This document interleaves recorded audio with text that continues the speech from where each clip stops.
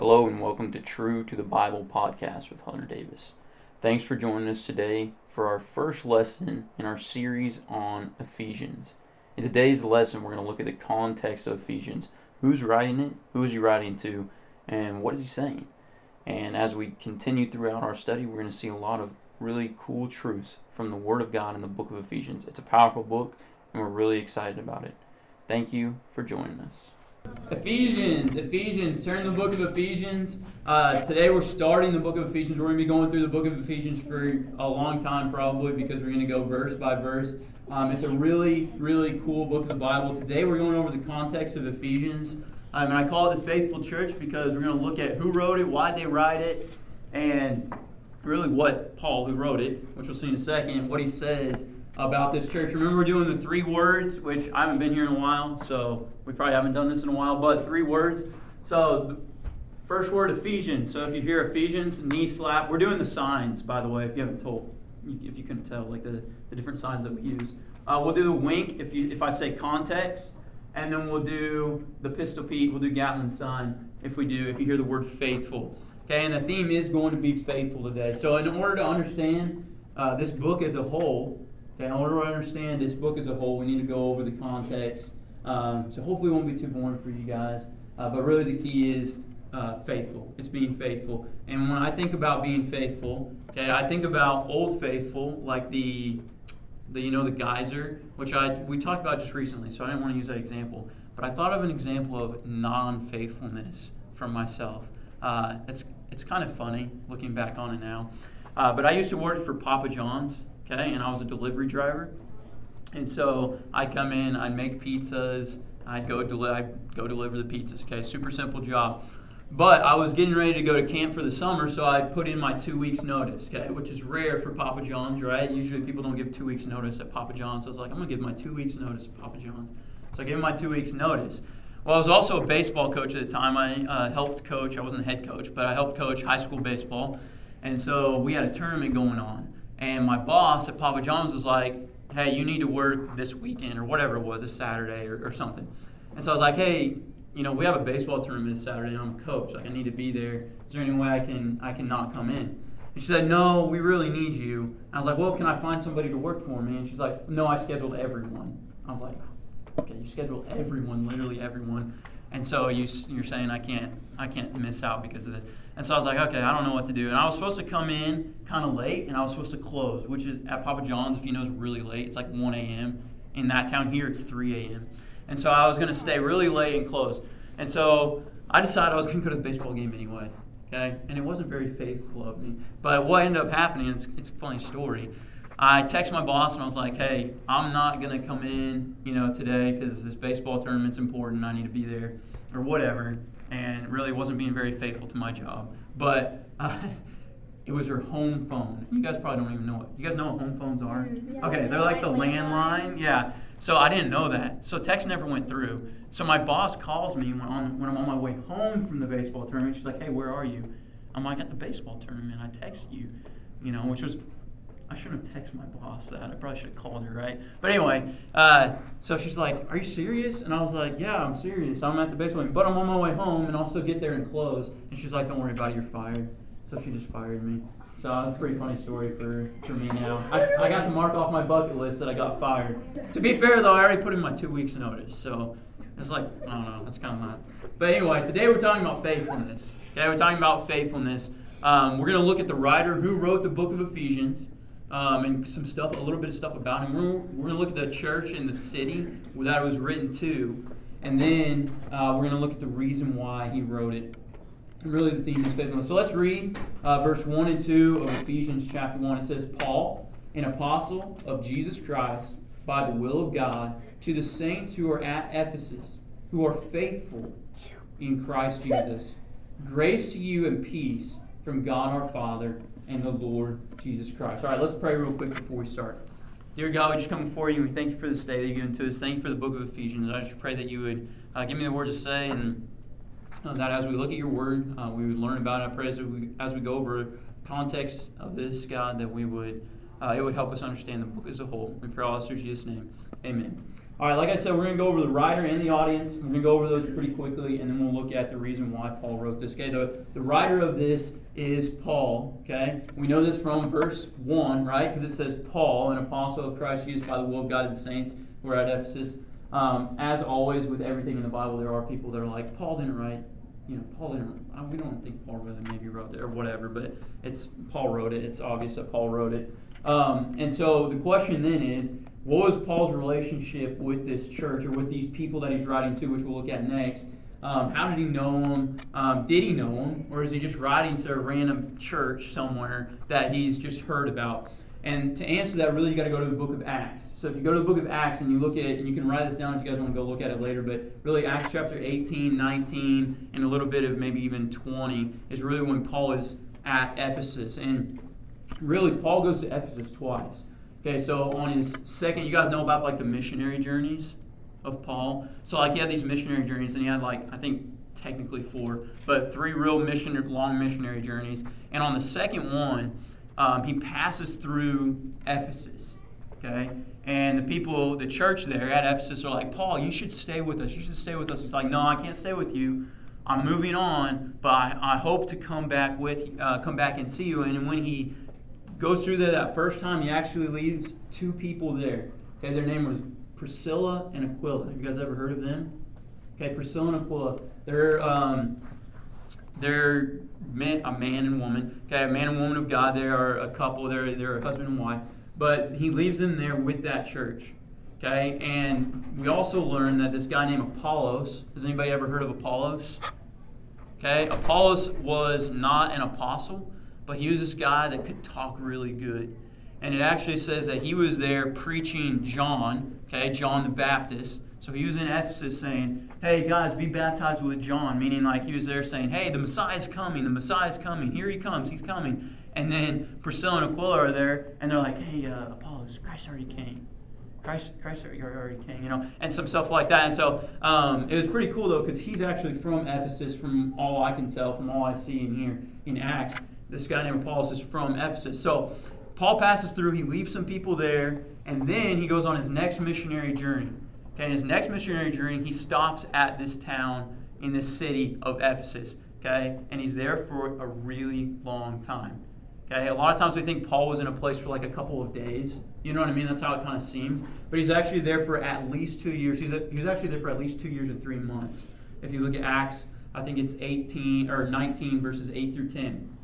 He's there for a long time. So he spends a lot of time with these people in Ephesus, in the city of Ephesus. Okay, he spends a lot of time there with them. And it says, at first, he goes into the synagogue like he always does, and he starts preaching to the Jews, right? Well, they get mad at him, so he actually stops doing that, and for 2 years, he goes and disciples people, that were already believers. It says he takes them and he disciples these certain people for 2 years. So he's in Ephesus for a long time, and he has a really good relationship with several people in Ephesus, for sure. Okay, and then what ends up happening, do you guys remember the story of the magic books and Demetrius in Acts? So there's a guy named Demetrius, and he's basically like a magician, and he's in Ephesus. Okay, and so he does all this magic, basically. Witchcraft really is what it is, and he's doing witchcraft. And Paul starts converting people in Ephesus, and everything we read, Paul's ministry in Ephesus was huge. Okay, and like tons of people are coming to Christ in Ephesus, and we'll see in a second. Ephesus is a huge city. So this guy named Demetrius is doing all this witchcraft, and Paul is basically taking away from that because people are being converted to Christ because of it. Okay, and so this guy Demetrius, he gets really mad. Okay, and basically through him and through all this stuff, a mob gets together, and Paul has to leave because all of a sudden people in Ephesus want to kill Paul because so many people are being converted to Christ. It's pretty cool, really. It's not cool that they wanted to kill Paul, but it is cool that like his ministry was that big in this city. Okay, and so that's kind of the story of Paul in Ephesus. Okay, now Paul's in prison. Okay, years later, he's in prison in Rome, and he's writing to this church that he spent all that time with. Does that make sense? So he spends all this time in Ephesus. He makes these disciples in Ephesus, then he gets thrown in prison in Rome. And now he's writing this book, this letter, to that church that he was with for all that time. Okay, that's where we're at. That's the author in a sense here. Okay, the audience Okay, if we look at the audience, obviously, who is it written to? The church at Ephesus. Okay, again, some people are like, well, was it really written to Ephesus? But it's written to Ephesus. Okay, so the audience is the church at Ephesus. Now, Ephesus is a huge city. Okay, and it's located in modern day Turkey. Okay, so like you got Israel and stuff down here. Ephesus is a long way from Israel, and it's actually quite a ways from Rome. It's closer to Athens, like when you're thinking about it. Yeah, Greece. So that's where it is in modern times. Okay, the interesting thing about this city is that it was huge. They estimate at least 250,000 citizens in this city. Really, there's a couple cities that were bigger than that in the Roman Empire. Rome, obviously, one of them a lot bigger than that. But there weren't really a lot of cities that were bigger than Ephesus. Okay, so it's a big, big, big city when you're talking about city population. It's also interesting because today there's a lot of like ruins of Ephesus. Like we see a lot of Ephesus. Like this is Ephesus today. So these are like ruins that we can go. You can like go visit this today. They actually give tours of this and stuff. I was looking it up. This is another one. This is Ephesus right here. And so Ephesus was this huge city, and we actually know quite a bit about it. It was huge, third largest in the Roman Empire is what they say, and it was known for false worship of a god named Diana. Okay, this is and she was actually, when I was looking this up, she's actually they call her the huntress. So she like provided, yeah. So like the Greek god Artemis. Yes, exact same one. So this is the Roman version. Okay, but the same god, right? The false god Artemis, okay? Or, this is the Roman version of it, basically. Okay, and so she's the huntress, maybe fertility as well, they think. But she was provider. And so this huge city was known for false worship, magic, like all kinds of witchcraft. So it was a very pagan and perverse city. I feel like we should put air quotes around magic. Right. So it's a perverse city and it's a huge city. Okay? But this church in here, which we'll see in a second, is faithful, which is pretty cool. Okay, so Paul is in prison, okay? He's sitting in prison in Rome, and he's like, man, I went through Ephesus. I spent almost 3 years there, if not maybe even more than 3 years there. And I'm going to write a letter to these people. Okay? So that's like the context that we're living in, or that we're reading in here. And he's like, this is a huge city. There's a lot of influences and pulls for this church, right? Obviously, right? Okay? Because it's a huge pagan city with tons of people in it. So there's obviously a lot of pulls for this church to do wrong. Okay? Now, let's look at the reason why he wrote it. We're going to go over the reason. We're going to look at the outline that he has here. Okay, let's read verse 1 and 2 again as we look at the reason. Okay, it says, Paul, an apostle of Christ Jesus, by the will of God, to the saints who are in Ephesus, who are faithful in Christ Jesus. Grace to you and peace from God our Father and Lord Jesus Christ. So this is interesting. Okay, this is interesting because Paul is writing to them and he says that they are faithful. He says that they are saints and that they are faithful. Saints, okay, they were believers. Also, he's writing to the church, so he's writing to believers.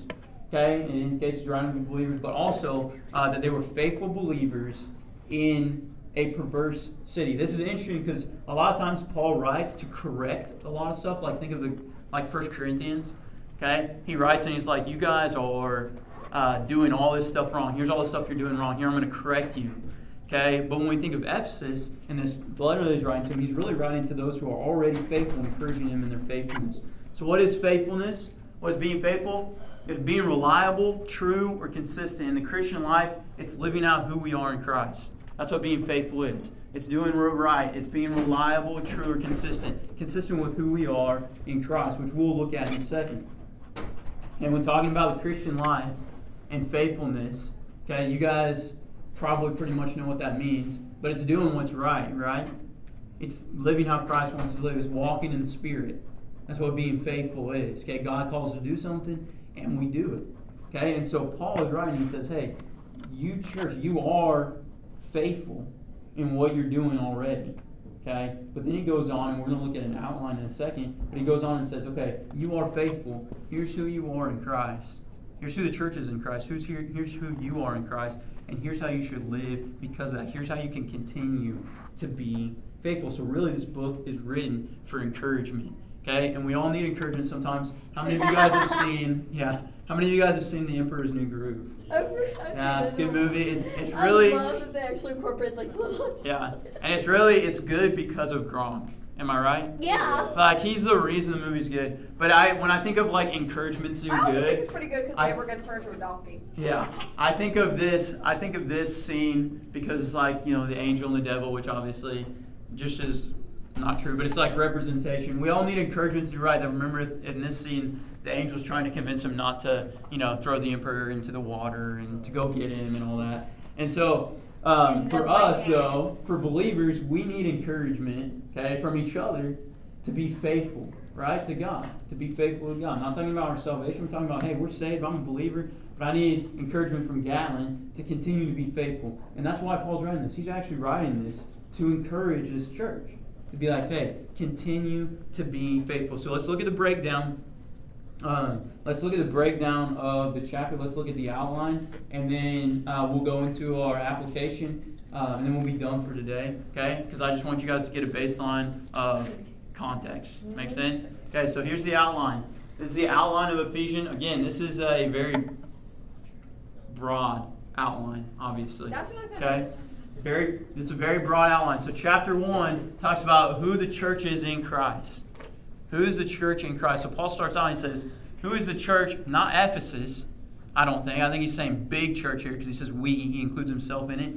Okay? He's talking big church. Who is the church in Christ? Who is this mystery? Okay? Because we know it's a mystery because remember Daniel and how Daniel didn't see the church age. So he says, who is the church in Christ? Then he says, who are individuals in Christ? And if you guys remember Ephesians 2, 8, and 9, you guys all know that, right? Okay? He's talking about who we are in Christ. Right there. And that's what a lot of chapter 2 is about. A lot of chapter 3 is about Paul's authority in Christ as an apostle, and some other stuff as well. Paul's prayer for them is in chapter 3, so we'll look at that. Chapter 4, the very beginning of chapter 4 is about unity, okay? And then chapters 4 through halfway through 6 is about how to live in different capacities, how to live with your family, with your household, how to live with the church, with the body, stuff like that. And then chapter 6 ends with the most famous armor of God, right? And so basically, if you look at this, I don't even know if this is... Oh, look, sweet. Okay, so basically, if you look at this, chapters 1, 2, and 3 are about who we are, okay? And chapters 4, 5, and 6 are about how we should live because of that. So Paul writes to this church. It's in this huge city, and they have all these tools to do wrong. And the first thing he wants them to know is, hey, here's who you are. Here's who you are in Christ. Here's who you are. And why does he want them to know that? Because if you know who you are, you can live out who you're supposed to be, and you can be faithful. Okay, and so that's why Paul is writing this whole thing to them. He's like, hey, you guys are faithful. Remember these things about who you are. Okay, and remember, because of who you are, how you should live. Okay, remember all these benefits and all these cool things about you, about yourself, about the church, so you can do these things. Okay, and that's what we're going to be talking about in Ephesians. We're going to look at who we are, who the church is, and we're going to look at, well, because of who I am in Christ, how does that mean I should live?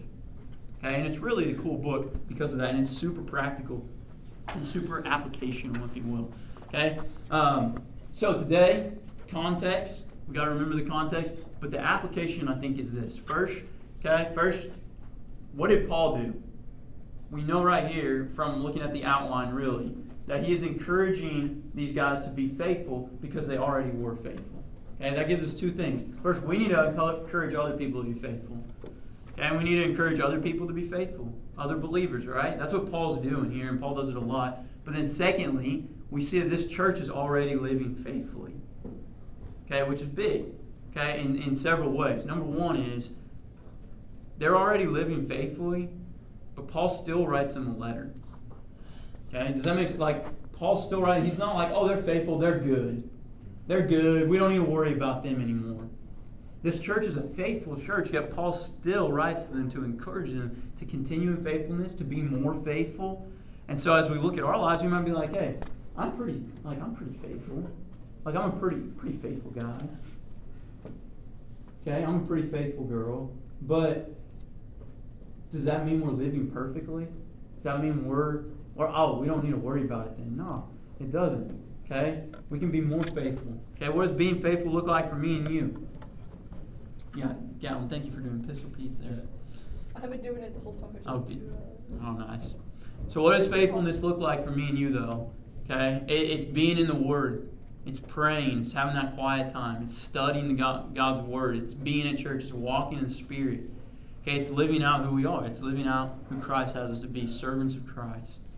Okay? And as we close here, okay, this context is important to remember as we go throughout the entire lesson, or the entire book, okay? Because Paul is writing these faithful people and he's saying, hey, here's who you are. Because of who you are, continue to be faithful and be more faithful. Does that make sense? So we can take application from that and we can be faithful. Even if we think we're doing pretty good. Or even if we're prideful and we're like, hey, I'm great. We can probably do a lot better. Okay? And even if not, we can encourage others to do so. So this week, for you guys, for me, maybe you already have something in your mind like, hey, I need to be faithful in this area. But maybe if you don't, you can say, hey, this week I'm going to encourage other people to get in their quiet time. Be faithful in that way. Be faithful with my relationship with Christ. You know what I mean? Like, if we're having a quiet time, that's drawing near to God, right? That's abiding in Christ. So maybe you say, okay, I'm going to be faithful in my quiet time this week. Or I'm going to encourage, I know somebody that I'm going to encourage to be faithful in their quiet time this week. Does that make sense? Even though we're doing pretty good.